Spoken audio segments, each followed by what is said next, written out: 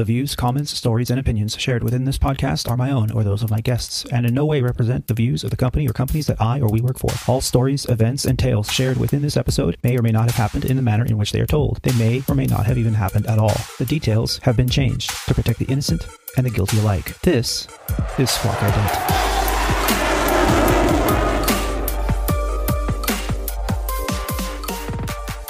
You're listening to Squawk Ident, an aviation podcast dedicated to the journey and the challenges surrounding the life and career of Aviator Tony, an airline pilot currently flying for a legacy airline with close to 20 years on the flight line. This is episode 13 of Squawk Ident, recorded on the 9th of December 2019, from the Aviator Studios somewhere in Southern California. On this very special episode of Squawk Ident, I will outline how my recurrent flight training went and what was expected.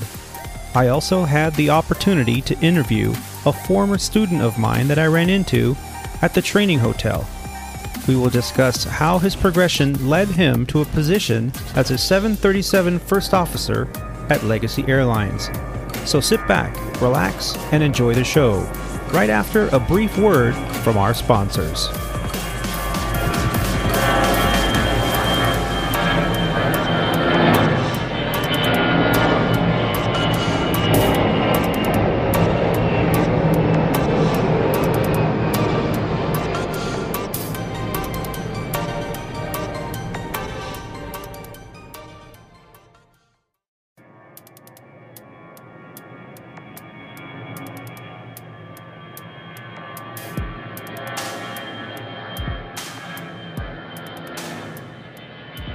And ladies and gentlemen, welcome back to the show. Well, as explained in the previous episode, about a week ago, last week, I just got back actually yesterday from recurrent training. Last week we talked about it, that I was going to be going to my recurrent training cycle for Legacy Airlines. And we also explained that at Legacy, it's a 9-month and an 18th month cycle, meaning every 9 months, I find myself back at the schoolhouse, refreshing all the emergency procedures and the systems knowledge that is required for my type rating, which is on the Airbus A320 family, the 319, the 320, and the 321. And Legacy Airlines owns quite a bit of those airplanes, and furthermore, they have many different configurations for each type. So depending on the engine type, the configuration type, the winglets versus non-winglets, or sharklets they call it, on the Airbus versus non-sharklet. It just depends on which airplane you are, that you have different limitations and a few procedural changes, but for the most part, because it's a common type, most of the flying and most of the procedures are very much the same. So we have to go to the schoolhouse every 9 months to do recurrent training. And they break it up into 2 sections. It's what they call an R9 and what they call an R18. Now, I was there for an R18, which meant it was a different group of systems that we have to review and study for. Also, it means that when I'm in the simulator, a lot of the things we do are the same: maneuvers, validation, emergency procedures, single engine landings and approaches, and single engine departures. So that is pretty much the same. And they also review critical terrain and wind shear avoidance and those kind of things as well, as they do every 9 months. However, the way we go about doing it and the particular type of approaches and the way they handle validating that is a little different, because each 9 months you have a little bit of a different emphasis on what your training is about. So my training journey began the day before training, the day before I was scheduled for training. And I had to catch a flight I actually was able to catch a flight out of a more local airport. I didn't have to drive all the way to LAX to get to the training hotel, the training center. I was able to fly out of a more local airport, go directly into Dallas, Fort Worth, where our training facility is. It's a huge campus, and it was really exciting to see all the changes that have been happening there over the past, over a little bit over a year and a half. And the whole campus is being remodeled and reshaped. New buildings are going up, new parking structure.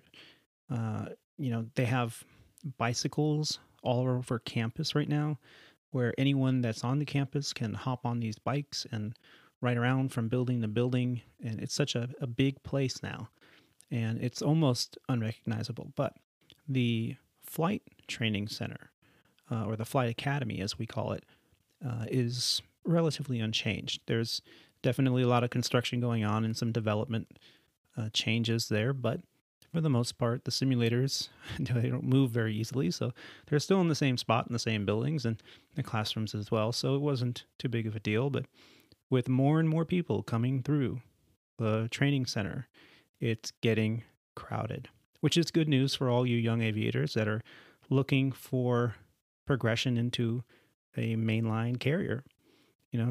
Keep studying, keep flying, and you're going to get there, because these retirements that are happening in the next 10 years are astronomical. I don't think the industry has ever seen these kind of numbers before.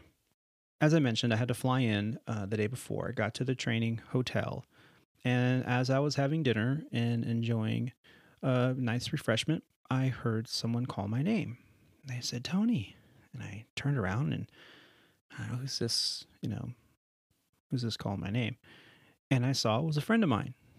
As a matter of fact, he was a former student from when I was flight instructing, Jean-Michael. And it was such a nice pleasure to see him there at the training center.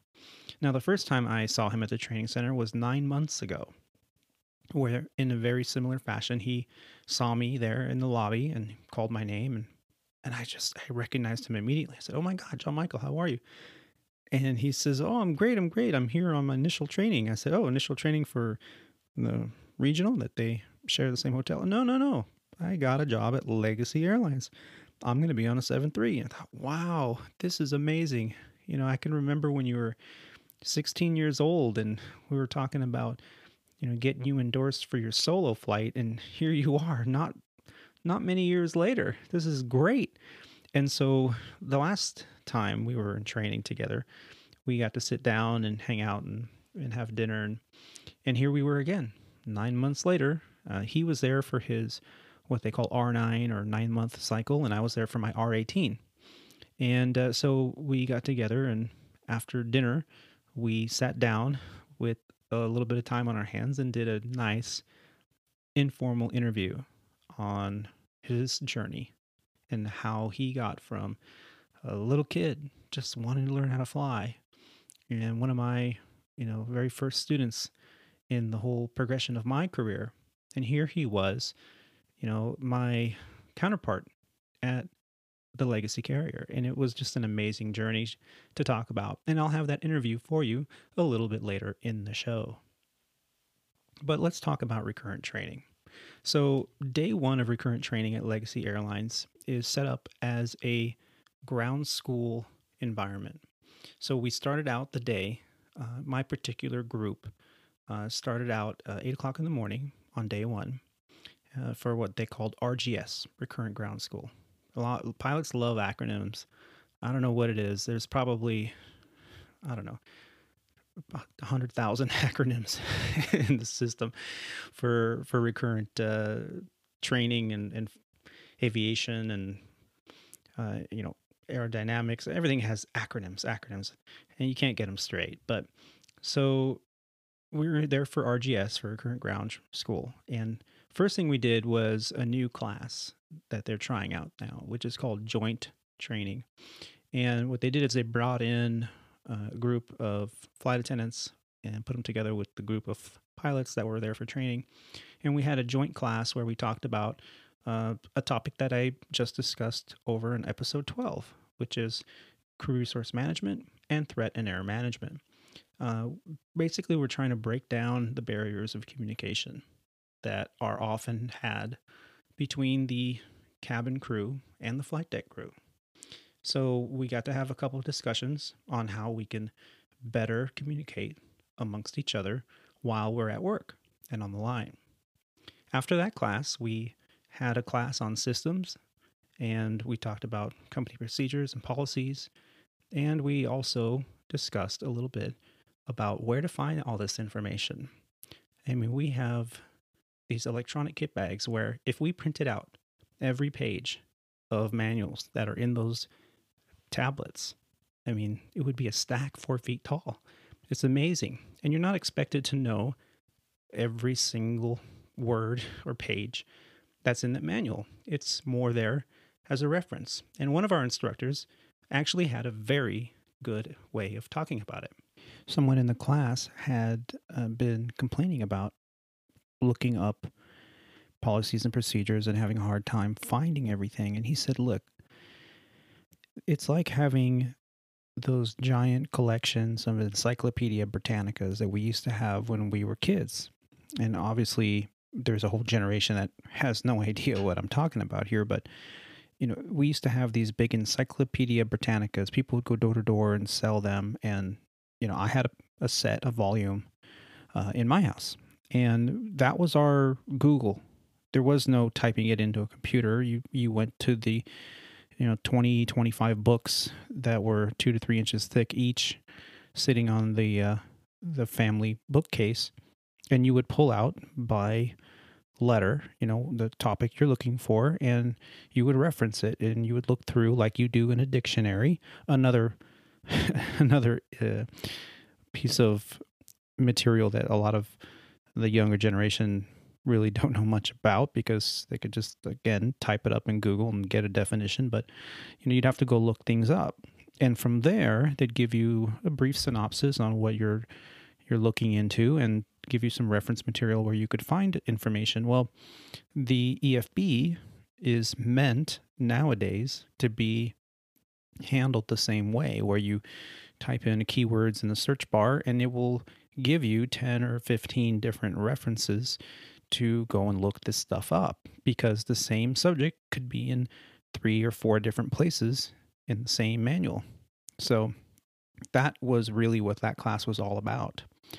After that, we had some more classes throughout the day, which included emergency drills, emergency equipment, how to open and close cabin doors from the inside. That's not something that pilots normally do. So, every 9 months we're trained on that so that we're current in the event that we have to use those doors and evacuate, or even just ferry an airplane and get an airplane from point A to point B, where it's just the pilots, and someone's got to arm at least one door with a slide in case something happens, you need to evacuate. So how do you do that? And that's what we're trained on. And that was the extent of day 1. Now, day 2 was simulator training.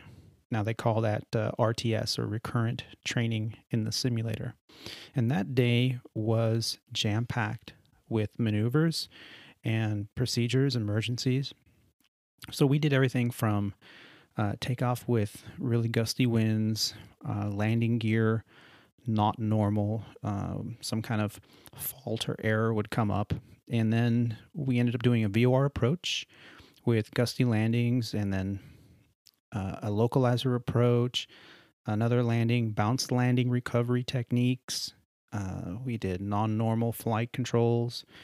We did RNAV, RNPs. I mean, you name it, we did it.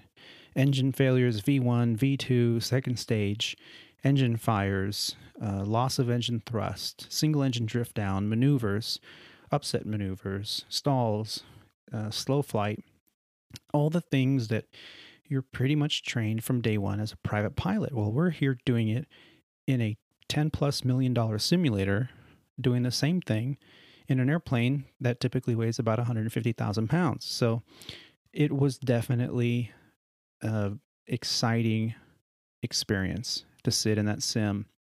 But it's also nerve-wracking because it's training, and although it's not really a major jeopardy event, you want to do well. You want to get your call-outs right.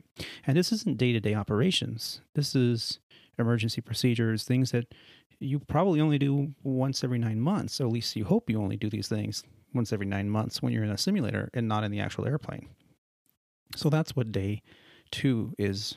It's just maneuvers, training. It's pretty low key. And my partner and I, who was a fellow aviator out of Los Angeles, who was a captain, he and I both met each other for the first time right there in the briefing before the simulator event. You get about an hour and a half briefing. You talk about what you're going to do. And it went really well. So after that first night, there was a little bit of pressure that came off.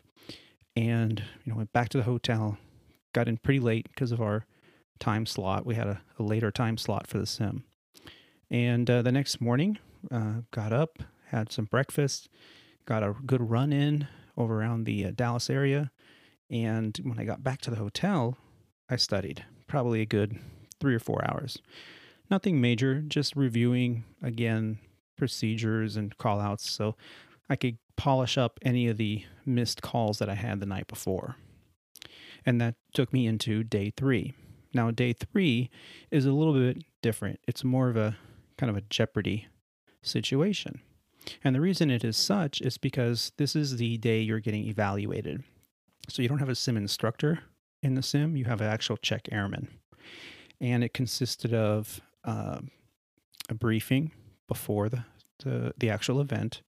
And the event was actually 2 stages. The first stage is what they call RVA, or Recurrent Maneuvers Validation. Now, they're validating that you can perform the maneuvers, get the call-outs, the procedures, the flows, and you get them down correctly, and you're proficient in your ability to do so. All the same maneuvers we did the day before, but now you're being judged on what you do. Do you make the call-outs? Do you say the right thing, the right profile? Do you do the memory items correctly or the flows correctly? Do you run through the emergency procedures correctly? Do you know what to look for, what to call out? And so as long as you pretty much get everything done, it's a satisfaction. You're sat complete. And that's what happened to us. We both studied and came prepared, and there was a couple missed calls here and there from both of us, and a couple procedural things that actually I was doing a second stage engine failure on takeoff is the first officer's evaluation on that. And so lost an engine, maintained directional control, came back around, had to do a localizer, non-coupled approach, meaning hand flown. And the FAA wants you to see you do a single engine, hand flown approach, localizer, non-ILS, and to minimums. So I did it. And then the scenario is that you have to do a go round from that. So right as you see the runway, you say landing, and you're all lined up, and about 100 feet off the ground, the mock air traffic controller, which is your check airman, says, Legacy Airlines, go around. There's a vehicle on the runway. And you're like, oh, okay, so you go and do a single engine go around. Now, the big deal here is you stay coordinated, maintain directional control, and get your alternate missed procedures in there. And the first time I did it, don't know really what happened, but I got a little bit off course, and he said, well, what happened there? I said, well, I didn't put enough rudder in there, and I was kind of expecting to land, and it kind of threw me a little bit. He's like, okay, no big deal. Let's just see you do it again. This time I want you to look here and here and here, and this is how I want you to react. But okay. So he backed it up, and sure enough, we did the same maneuver again, and this time right on center line, did the go around, maintained control within like 2 or 3 degrees of my flight path, and came back around. He goes, oh, that's day and night, 10 times better. So not a real big deal, but, a little bit of pressure there. And that was my big kind of mess up for the day. And but he said, yeah, no, you did fine. He goes, you do these like once every 9 months. We don't expect you to be perfect from the first go of it. You that's why you're here. You're here to polish it up. And if you have any questions, we can answer them. So my check airman was really just a straightforward kind of guy, and real laid back. So kind of took a little bit of pressure, a little bit of stress out of it. So Came back, and then it was the captain's turn. He ended up doing some more maneuvers, another approach, and then we took a break. So after about 2.5 hours in the sim, we took a break for like 10, 15 minutes. And then we went back for what's called RAD, which is defined as recurrent advanced maneuvers. Now, these are training, so it's not a Jeopardy event for this, but this is learning how to go through your procedures and your flows when you're dealing with things like wind shear, controlled flight into terrain, or CFIT. That's when you're flying in the clouds and all of a sudden, for whatever reason, there's a mountain in front of you didn't see, and the aircraft says, terrain, pull up. So you have to go through your maneuvers appropriately, rather expeditiously. These are kind of like memory items. You have to know exactly what to do. So going through all that training, and then of course we did some high terrain training, some drift down training, did some unusual attitudes. Yes, we still do that even at the legacy carriers. Doesn't matter. You're still doing unusual attitude training. And yeah, it was a lot of fun. Learned a little bit, learned a couple new techniques from our check airman. And at the end of it, he looked at both of us and said, "Thanks, guys. That was a really good sim session. And thank you for coming prepared." And we looked at each other like, "Really? We did that? You think we did that well?" He's like, "No, you guys did great. You showed up prepared. I could tell you had all your calls down, and really makes my job easy. Thanks a lot." And that was really the bulk of the debrief. We're expecting, oh, you missed this, you missed that, and he did give us a little bit of debriefing as we were going through the session. But at the end of it, it was SAT complete. Congratulations, you're good for 9 months. And so we went back to the hotel and we shared a drink and talked about good old days and the events and had a nice night.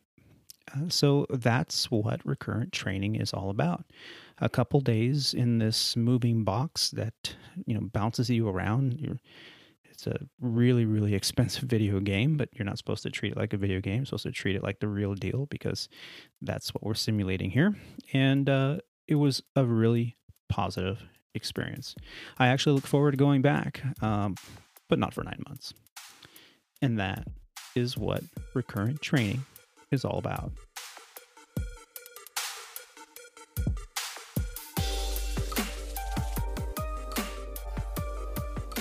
While at the training hotel, I ran across a very dear and old friend. As I was beginning my career as a flight instructor, building time, getting ready to go to any airline that would pick me up, I had many students that I had the privilege to instruct. One of those was a very young man, around 15 years old when I met him. He came in about once a month for his lesson and spent the rest of his off times working around the flight center, cleaning airplanes, fueling them up, making sure they were tied down. He was a very good student to have around, always eager to listen in on any information he could get. He took his training very seriously, and we knew that someday he would go on to fly bigger and better airplanes. The fact that I got to see him at the training center 9 months ago really just made me feel good about the fact that he succeeded in his journey. I was able to catch up with him again on this training cycle, and we sat down for an interview.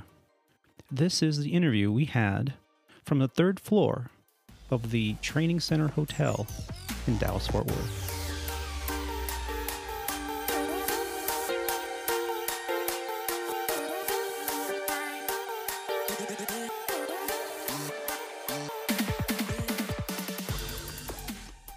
All right, well, welcome to another fine interview with Aviator Tony and Squawk Ident. I'd like to introduce a very special guest today. We're recording live from Studio 319 in Dallas-Fort Worth. Here on a recurrent training, as I discussed in an earlier episode, and I came across an individual that's very special to me.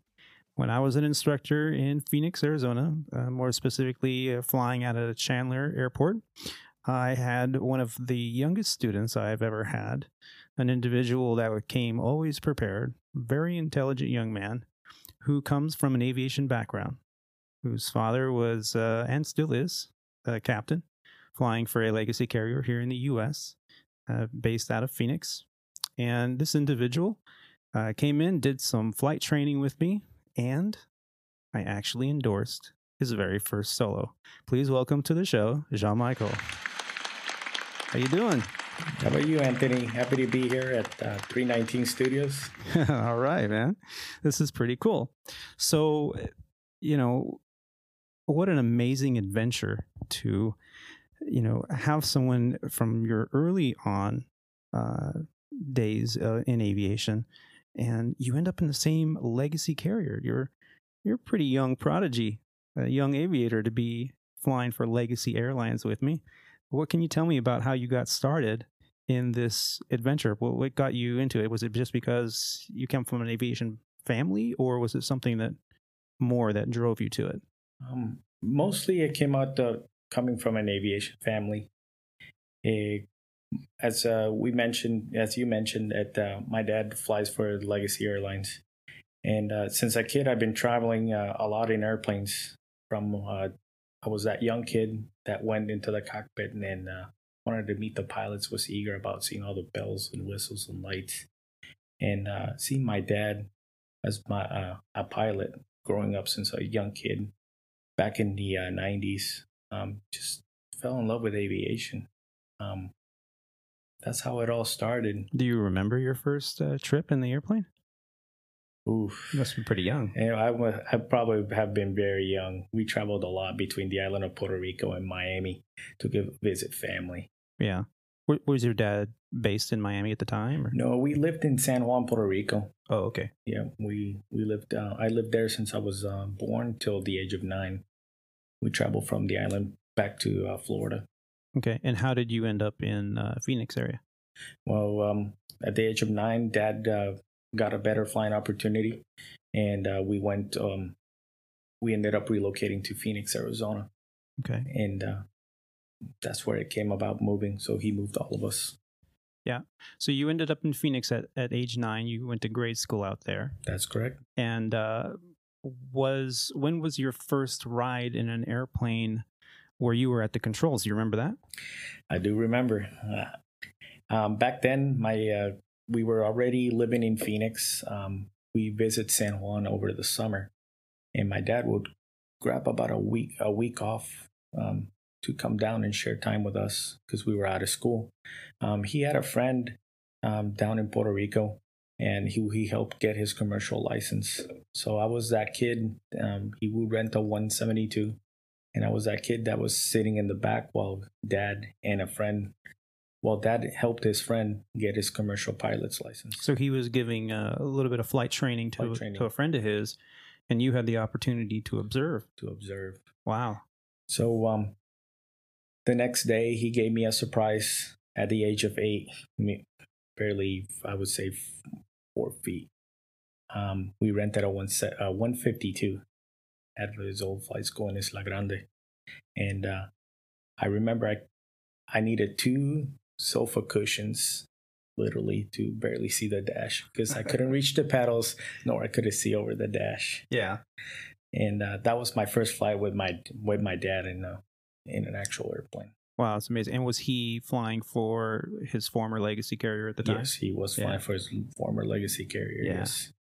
So that was your first experience. That was in Puerto Rico. That's correct. Yeah, and then so you came over to Phoenix, and I can remember meeting you when you're first coming into the flight center. We used to work for now defunct, but it was a wonderful experience at the time. While they were in business, was a Tailwind Flight Center. That's correct. Yeah, and we met there. And your dad, was he friends with the owner, or how did he know for you to go there? How got you in the door there? No, Dad didn't know the owner. I always bugged him constantly that if I had good grades at school, I I would want to continue flying. And he told me that's okay. You can only go, but only once a month. Because of my age, I was relatively young, starting at 14. Wow. And Chandler Airport was close to my house, about 10 minutes. And the first school we stumbled was Tailwind Flight Center. That's where So you walked in and I walked in as a said, brand new student, and when can I how start old were you when you first walked in there? around 14.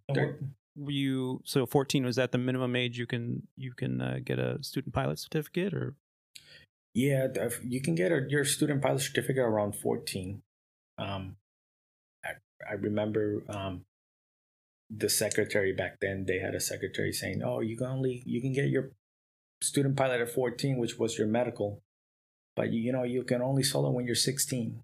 Right. I remember that. Yeah, was it on your birthday, or was it soon right after their birthday? It was soon right after my birthday. I remember that. Yeah. I remember the day clearly. I remember it was a high overcast, light rain, and the winds were calm, and we did some touch and goes. And I remember you, Anthony, saying, "Yep, no, today you ain't gonna solo, nope." And I know, because I knew I was gonna solo that day. And he's like, "No, don't think about it. Let's just go do touch and goes." And I remember the third touch and go I did, or the full stop taxi back. You got off the airplane and said, "This is it." Yep. So I told you weren't going to do it because I saw you were a little nervous. You've been thinking about it all night. Yeah. And so I said, "Nope, you're not going to do it today." And you kind of, you actually took a breath. I took a breath. And then I liked what I saw. You were doing really well, and I knew, okay, he's got it. So I hopped out of the airplane with my handheld, right? And you went out and did your 3 full stop taxi backs, right? And you got your first solo endorsement. I got my first solo endorsement that day, and to be exact, did my 3 full stop taxi backs on 22 right at Chandler, Arizona. There you go. And what year was this? 2005. December 17, 2005. Wow, down to the date. Man. Yeah. And did you get the solo shirt, I must say? Oh, I sure did. Yep. You got some nice drawing on there. Some young flight instructor took care of you, didn't he? Oh, yeah. So when I landed, coming off taxiway, I believe Popeye exited straight into the tailwind ramp. You were waiting, and we did a celebratory. I was waiting for the cold bucket of ice, but sorry. But no. I knew it was tradition to cut the tail of the white shirt, which I was wearing that day. Yeah, which was probably soaked in sweat. But hey, that's blood, sweat, and tears, right? That's so true. Here you are. You did your first solo, 2005. We're now in 2019. You're a 737 first officer for a major airline in the United States. Your journey is very interesting because that's a pretty quick progression. What can you tell me about that? So, you got your rating, and I know you worked at the airfield for a little bit, try to, get the finances to get more flight time and get your ratings done. And somewhere around 2006, I kind of left the picture towards the end of that year. And I know there's some other flight instructors that you had given you instruction, including our very own Mr. Roger. And Captain Roger from episode, was it 10? Episode 9? I think episode 9. I think it was 9. Yeah. So Captain Roger was your flight instructor for a while. And how many more endorsements did you get out of that service there? Yeah. After that, I got 3 more endorsements. Okay. So you got your instrument? I got my instrument and in my commercial single. Mm-hmm. Yeah. And then where did your path take you after that? My path afterwards, I got my commercial single. Then I went and got my multi, and then got my certified flight instructor, which is our CFI. Okay. And got my CFII right afterwards, because I veered off after, our part ways of 2006. I went to a 4-year college, the University of North Dakota. There you go. So you went to UND, you did the aviation program there. And how was that experience? Oh, it was phenomenal.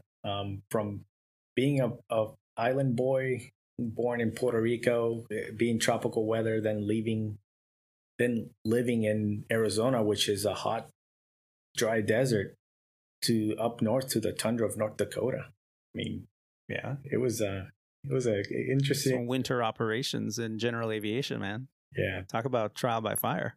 Oh yeah, definitely. I never saw so much snow and ice in my life. Wow. So that's hilarious. So, but you got through it very well. I got through it.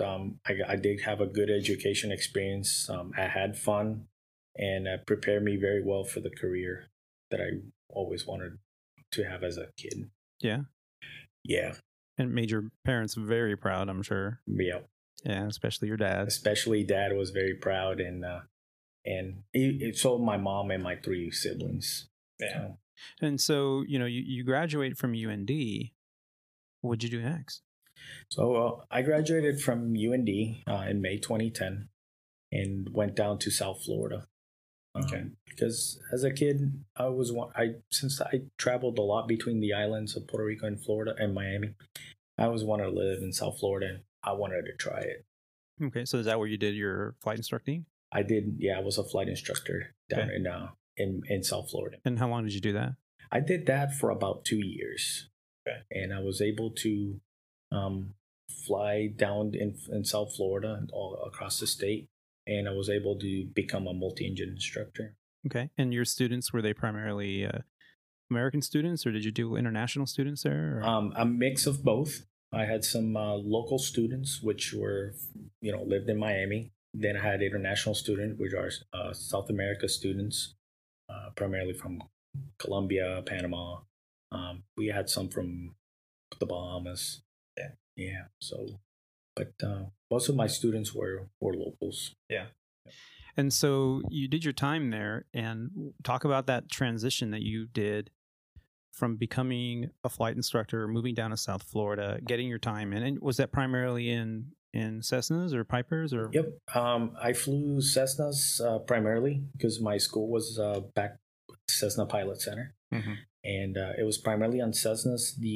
The twin engine side, I had to be more open because I flew Senecas, Aztecs, Dutches, and having a knowledge of 4 or 5 different multis is different, but primarily Cessna. Yeah, but that also, learning all those independent aircraft gave you quite a bit of a leg up when it came to, learning bigger, faster, more high performance airplanes, because now you're learning multiple airplanes, multiple limitations and procedures. And I think that actually bodes well for this aviation career. A lot of people, they go to these flight schools and they learn one airplane and they do 300-400 hours in 2 or 3 tail numbers, and then they get out there and they go, oh, you're rated, congratulations, go out and become an instructor. And then you have to get an airplane that you might have never flown before, get checked out, and then you're like, okay, you're an instructor now. So it's actually wonderful to hear that you practiced, taught, and have under your belt all those different flight types. And so you were instructing. How did you make the move into the next step? Well, being a flight instructor for 2 years, I got my hours very slowly. And I got to a point that I felt I always dreamed to be an airline pilot. And that bug was still there. I wanted to pursue the next big goal, which was fly for a regional or an airline. And the way I did it is South Florida has about 4 or 5 airports across the East Coast. And I kept going business to business, dropping resumes and making myself out there available. Mm-hmm.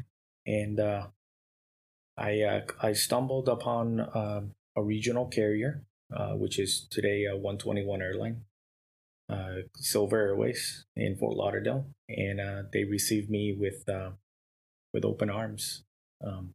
I received a call about 5 days after I dropped a resume. Oh, wow. And they asked me if I can come and interview on July 5th. Remember that day, July 5th of 2012. and I was offered a class date that same day if I would start next Monday morning Hmm. without a hesitation. I said yeah. Wow. So you ended up at Silver Airways, and what did you get typed in? I flew a Beech 1900. Um, I got that was my first aircraft type, 19-seater, twin turboprop. We called it the Mighty Beach. There you go. It was a Ferrari of the skies, pretty much. Um, I flew the 1900 up in the Cleveland network, Essential Air Service. So we linked the Cleveland hub, Cleveland International, with cities, small town cities throughout Pennsylvania, upstate New York, and West Virginia. Okay. So how you did that for 2 years? I did that for about a year and a half. Year and a half. Because of they closed the satellite base, or they closed the base in Cleveland. Okay. And then, so what was next after that? After that, I was able to bid for the Saab 340, which was the new toy in town. Yeah. And when we all got displaced, I had three choices: either go to Fort Lauderdale, Orlando, or Tampa. And I wanted always to try a new city, so me and my wife wanted to try Tampa. And so Tampa is where you ended up settling down. Tampa's the new home where I ended up settling down, and where I'm settled in right now. And so the Saab, how long did you fly that? The Saab was I flew the Saab pretty much roughly 4 years. I did 1 year as an FO and 3 as captain. Nice. So, and do you have any experiences that really stand out while your time there that you're willing to share? Of course. No. I'm willing to share anything. I just got so many. One of my neat experiences I always enjoyed is I had the wonderful opportunity to become a line check airman, and I always wanted to go back to those roots of teaching. So when I was awarded line check airman with a bunch of buddies of mine in my class that we all upgraded together, the rewarding experience is receiving a young first officer off a sim and seeing their face for the first time they're going to go fly the airplane. Yeah. When they look back and see the rows of passengers and a flight attendant, and they're actually physically sitting in the airplane, their face is priceless of enjoyment. Yeah. And you know that feeling because you know we've all kind of gone through that. You know, first time on an airplane, first real major airline, you know, turboprop, what have you, and it really starts to make all the struggle, all the financial hardship kind of worth it. You know, going through flight school, flight training, and having difficult schedules and dealing with weather in a small GA airplane, and students that, you know, some of them come prepared. And of course, you can, I'm sure, attest to it's always a pleasure to have someone that comes and they're prepared and they're ready to go versus someone who just shows up and expects you to kind of hand them all the answers and be like, oh, I don't need to know that. Actually, you do. So, you know, now here you are as a check airman for Silver Airways on the Saab. And you did that for 3 years? I did check airman for 1 year. For 1 year. Captain okay. S3, yeah. Captain S3. So, and what allowed you to progress from Silver Airways forward? What happened? After, you know, being a check airman for a year, and I always wanted to continue there.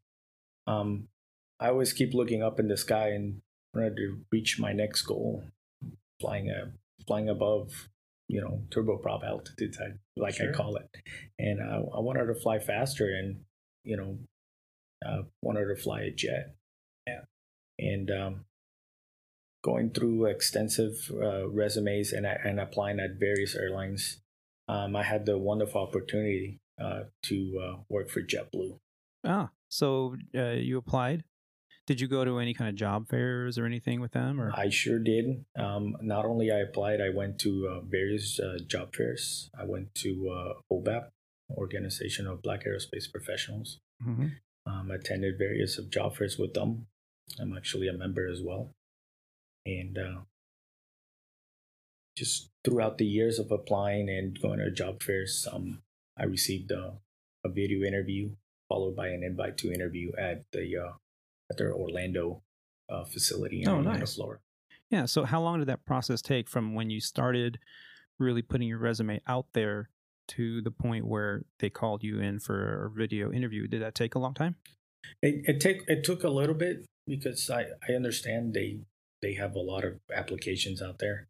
It roughly took me about a year applying, but once you apply and update and going through the job fair, it took me roughly about a year. So you recommend updating your resume with the online carriers as much as possible then? Yeah. Frequently, don't let it go dormant. I hear guys say, "Oh, I have it dormant for about 6 to a year." Update it about. I would recommend twice every month or monthly. Oh, really?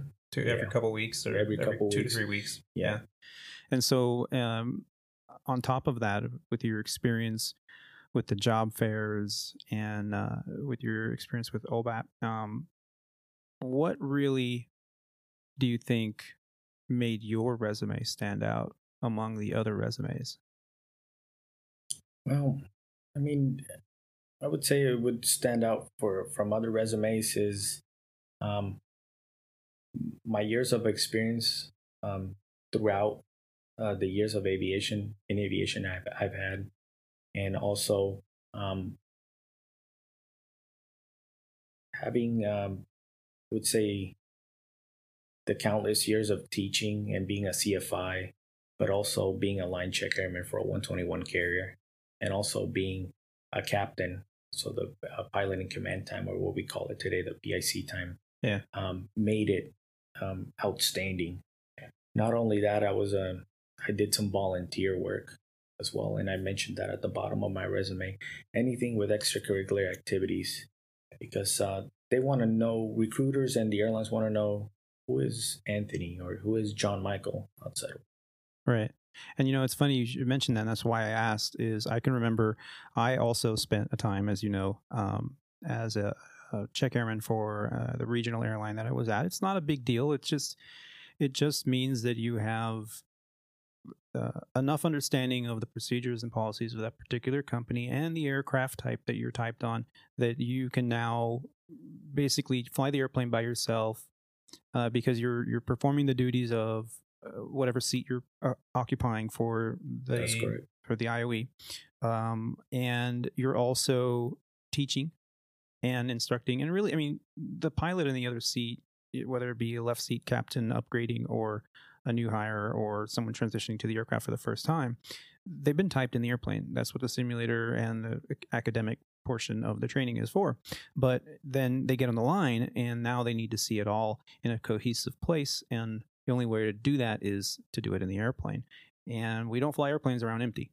So you got passengers in the back. So a check airman's responsibility is paramount. They have the responsibility of not only operating the aircraft in a safe manner, according to FARs and SOPs, which are Federal Aviation Regulation and standard operating procedures of the company, but also you have to invest the time in that you're instructing the other pilot so that they don't have any questions. And by the time you're done with them, hopefully you can sign them off and they can be on their way and fly a safe operation on their own and know their responsibilities to do so.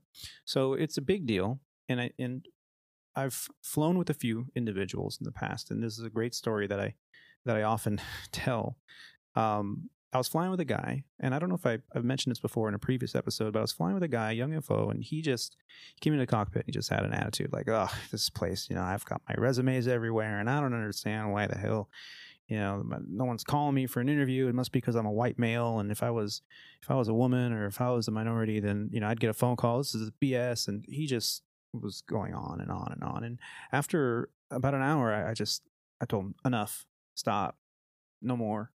And he said, what are you talking about? And I said, well, you've been nonstop talking about how, you are in the minority now because you're white and you've got your application out and you have your, couple thousand hours of a 121 operator as second in command. And you think that because you have that, you deserve a job somewhere. I said, I used to hire people. You're a 90%er. And he stopped, looked at me, like, what do you mean a 90%er? I'm like, a 90%er is someone who, they're like 90% of everyone else. They come to work, they do the job, they do only the job. They go home, they don't think about it, they live their life. They're not going to do work at home. They're not getting paid for that. And when you look at the resume, they've got the hours, but it looks like 90% of the other resumes. It's the extra 10% that you put into it. Whether you're volunteering, whether you're doing the organization, whether you're participating in human resources events and hiring practices, or even donating time at your local flight center.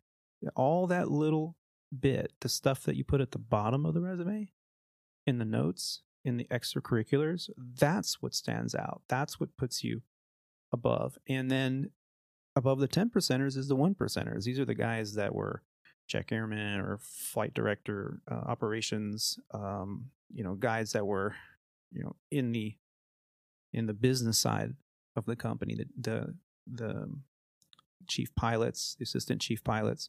And these guys, clearly are going the extra mile. And these guys, they put their application out really wherever they want. And for the most part, they'll at least get looked at. So you kind of went down that road, and I commend you for it. Commend you? Is that the right word? Commend? Yeah, something. Yeah, commend. Yeah, I'll edit it all out in post. So I commend you for it. And so what I wanted to ask you is so you went to JetBlue and you got typed in the Airbus. I got typed in on the Embraer 190. Oh, you got the 190. I got the 190. Okay, so you go to JetBlue, and now you're a 190 typed pilot. And God, was that like a big step from it was a big Silver step. Airways? Oh yeah. And what was the difference really? Well, picture we were flying that Silver Saab 340, which is a turboprop. We stayed below 25,000 feet, with a technology back in the, would say, 90s, to a completely different airplane that flies faster than 250, definitely built higher than 25,000 feet. And the automation. Yeah, all glass. Yeah, very nice. With vertical navigation, with lateral navigation. It's different. And not only that is the Saab sits low to the ground versus the 190. You've flown Embraers. You know how pretty much flaring from. Yeah, much higher than you used to. Higher than you. So you have to really get that sight picture down. That's totally true. Yeah. So you've done that, and how long were you at JetBlue? I was at JetBlue for about 10 months. Oh, not very long at all. Not very long at all. Wow. Okay. So, and how did you? So you're there at JetBlue. You were still on probation? Well, JetBlue. The good thing about JetBlue is I believe you're only in probation while you're in training. Oh, really? Once you pass your LOE and your IOE, you were technically not a probation pilot. Wow, that's you hear that? No, JetBlue, that's where it's at.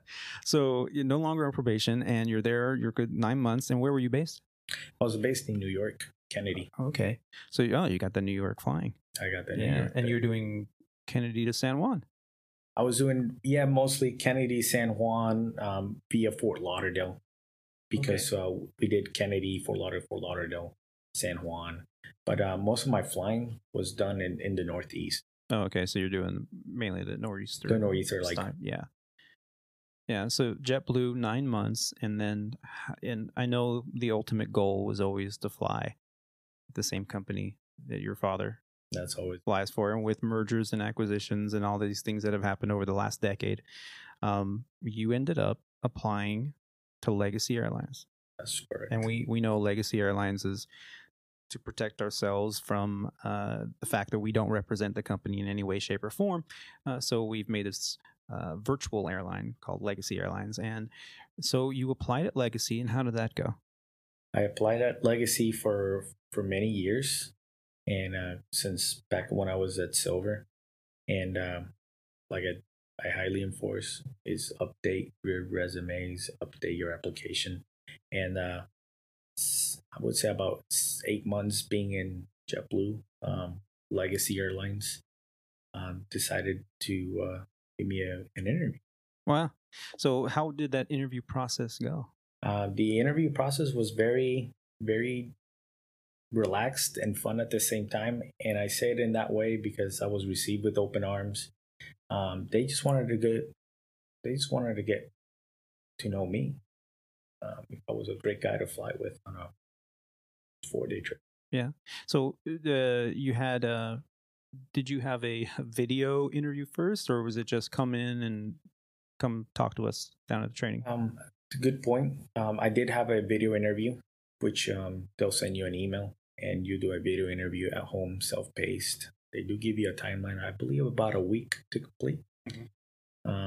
Once that was done, within about 3 to 4 days, you'll get a notification, another email inviting you to come to interview for Legacy Airlines at their corporate headquarters.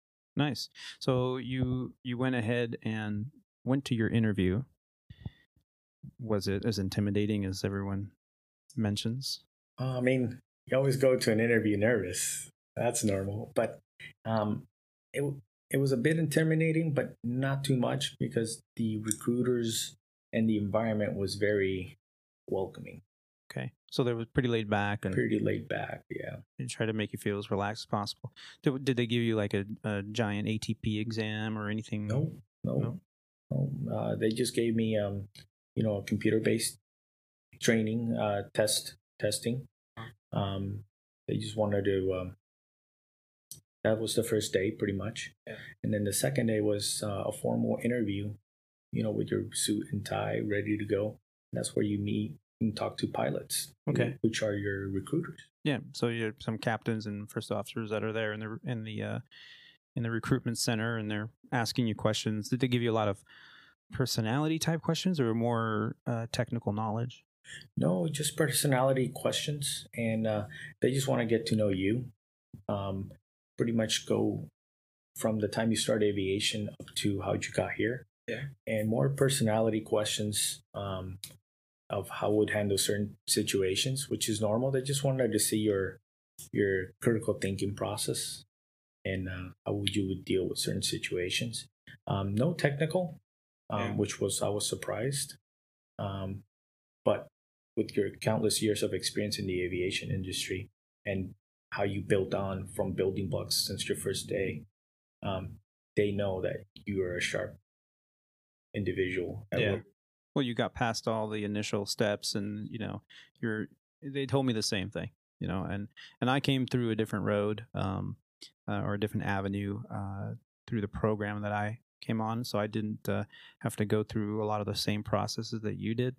But from day one, that's the one consistent here at Legacy is it was just always, we want you here, we're glad you're here, and you've made it, you're here, and all you have to do is show up, study, and come prepared, and if you need a little extra help, we'll give it to you. And completely different mentality from 20 years ago. Oh, yeah. 20 years ago, it was like, okay, look to your left, look to your right when you aren't going to make it through training, so study up. So, yeah, definitely a positive thing. So you went through your training, and, you passed your interview, and then I think they invite you back the next day for a medical, or? Well, after passing my interview, we all went home. I went home back to Tampa. And I didn't hear from them for about a couple days. And I remember the day I got notified is I didn't get notified personally. Oh, no? No. The recruiting department knew my dad works at Legacy. Ah. So they wanted to do something special. They called my dad, gave him the great news that I was hired on board.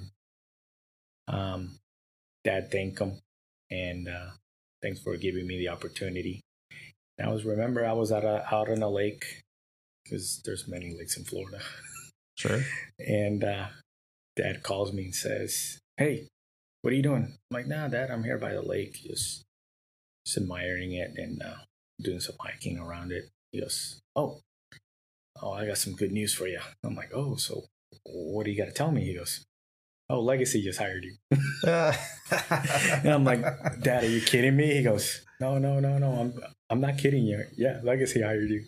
Wow. I just want to say I'm proud of you. Wow. And so when you get hired at Legacy, you have a little bit of a ceremony, I think day 2 or day 3 of INDOC, where they have a dinner and they invite you to come, dressed to your best for dinner, and you get to invite someone.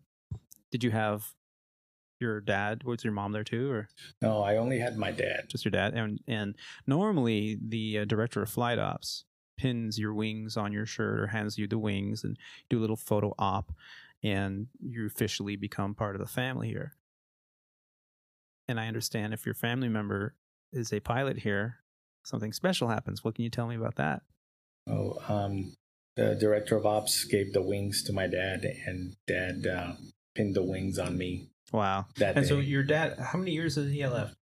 Dad, I believe he has 6 more years left. For now. For now. Because we know that the rumor is, and it's just a matter of time at this point, that because of the looming increased retirements, mandatory retirements that the FAA has projected on a American or U.S. based airlines, we're talking thousands every year coming up. Just next year, 2021, I think, at Legacy, there's going to be 1,000 retirements, and that's just one.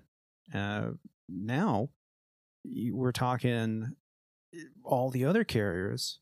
So H-65, which is the current mandatory retirement with the FAA, the rumor is we're going to mimic a lot of what some of the other countries are doing, like Japan, and change it to 67.5. And from my understanding, the writing's already being documented that 3 years after it changes to 67.5, it'll probably change to 70. Because from what I understand, the analysis that they had to perform wanted to see what statistically are the chances for someone, if they can make it to 65, can they make it to 67 and furthermore 70. So from what I understand, if you can make it to 67 and pass an FAA medical, you can make it to 70. So if not 65. So there's a good chance that your dad might be around for at least 10 more years, if not more. So, which is good news for us too, because I know you've done it. You've looked at the projection on the website, on the company website. Your retirement seniority number is, drum roll please. My number? Yeah, it's a seniority number when you retire. I'll be number 35. Number 35 in the company. You know what that means? You could sit at home all day long, fly one, who knows what, 797, by then, one trip a month. One trip a month. Around the planet, and then you're done. Oh my God.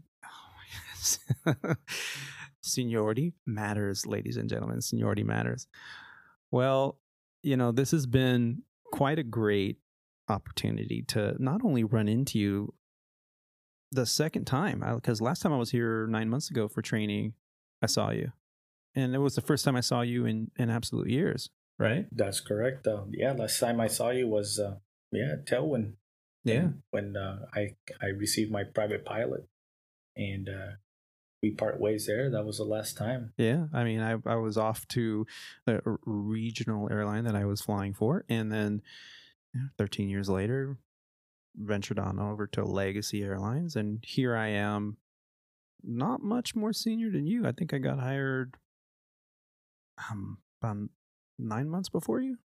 About 9 months before you. 9 months. So it just goes without saying. I've said it before, and I'll say it again, and I'll probably say it for the rest of my career, that always treat the people around you well, because you never know when the student becomes the chief pilot. That's or true. The chief pilot becomes the student. So yeah, it's a small community, even though there are tens of thousands of people. It is definitely a community where you want to treat each other well. That's even correct. If you don't get along, because you never know. You never know. That could be your boss one day, or you could be theirs, or vice versa, or whatever. But man, it's so good to run into you. Same here. In training. Now, tomorrow's a big day for both of us, right? That's correct. Yeah, we're both going to be in the simulator. Your going through a 9-month cycle. So That's first 9-month cycle in the First 9 simulator, months. current 9-month. And I'm going through my 18th month cycle, which is the second part. You have to do maneuvers tomorrow, as do I. You on the 7-3. That's correct. And myself on the bus, on the Airbus. And it's really an opportunity to work out the kinks in your emergency procedures, your memory items, and your flows. So it's time to study. That's correct. Yeah. And, forgive the audio. We're experimenting with a new handheld here, and I had problems with it last time. These handhelds are a little complicated, and hey, welcome to Podcasting 101, right? But you can hear the airplanes overhead in the studio here because we are on the direct flight path of the Dallas-Fort Worth International Airport. And, of course, you can hear plumbing and all the stuff. So the studio is not a very good one. I don't recommend Studio 319 in the Dallas-Fort Worth area, no. So reporting from the Atrium Hotel with my good friend and a former student, now airline first officer on a 737. Amazing journey. And this is what this podcast is all about, is to talking to individuals about their journey on how to get from being a little kid in Puerto Rico with a dad who flies for a living to sitting in the back of a Cessna. That's true. To soloing in Chandler. All right. My first endorsement, by the way, my first solo endorsement. After that, I had a few more, but I mean, you were, and 16 years old. I mean, come on, talk about nervous, right? For me. And as a chance to see each other at the training hotel, 9 months ago. Oh yeah, you work here too? It's like, wow, that's great. So, Jean-Michael, I wish you the very best. Congratulations. Thank you, really, Anthony. I'm happy to see you here working together as not only as an instructor, as a student, but also as good co-workers. Yeah, fellow aviator and a friend. Dream job. So I study up, y'all. Study up. You'll be surprised. All right. Thank you, everyone. And again, thank you for listening to Squawk Ident. This is Aviator Tony signing out from Dallas-Fort Worth, Studio 319.